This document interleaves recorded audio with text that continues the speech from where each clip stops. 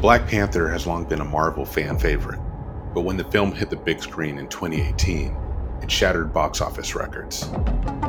But did you know there's a real-life version of Wakanda? Hi, this is your host Barakat Khalili, and you're listening to a podcast unlike any other. I'm going to take you on a journey across 3 millennia in the most fascinating civilization. As ancient as Rome and as legendary as medieval England, Ethiopia's story is so dramatic it's hard to believe it's not fiction. This is history the way it's supposed to be done. Our journey will be chronological most of the way, but there will be the occasional detour to focus on a particular topic.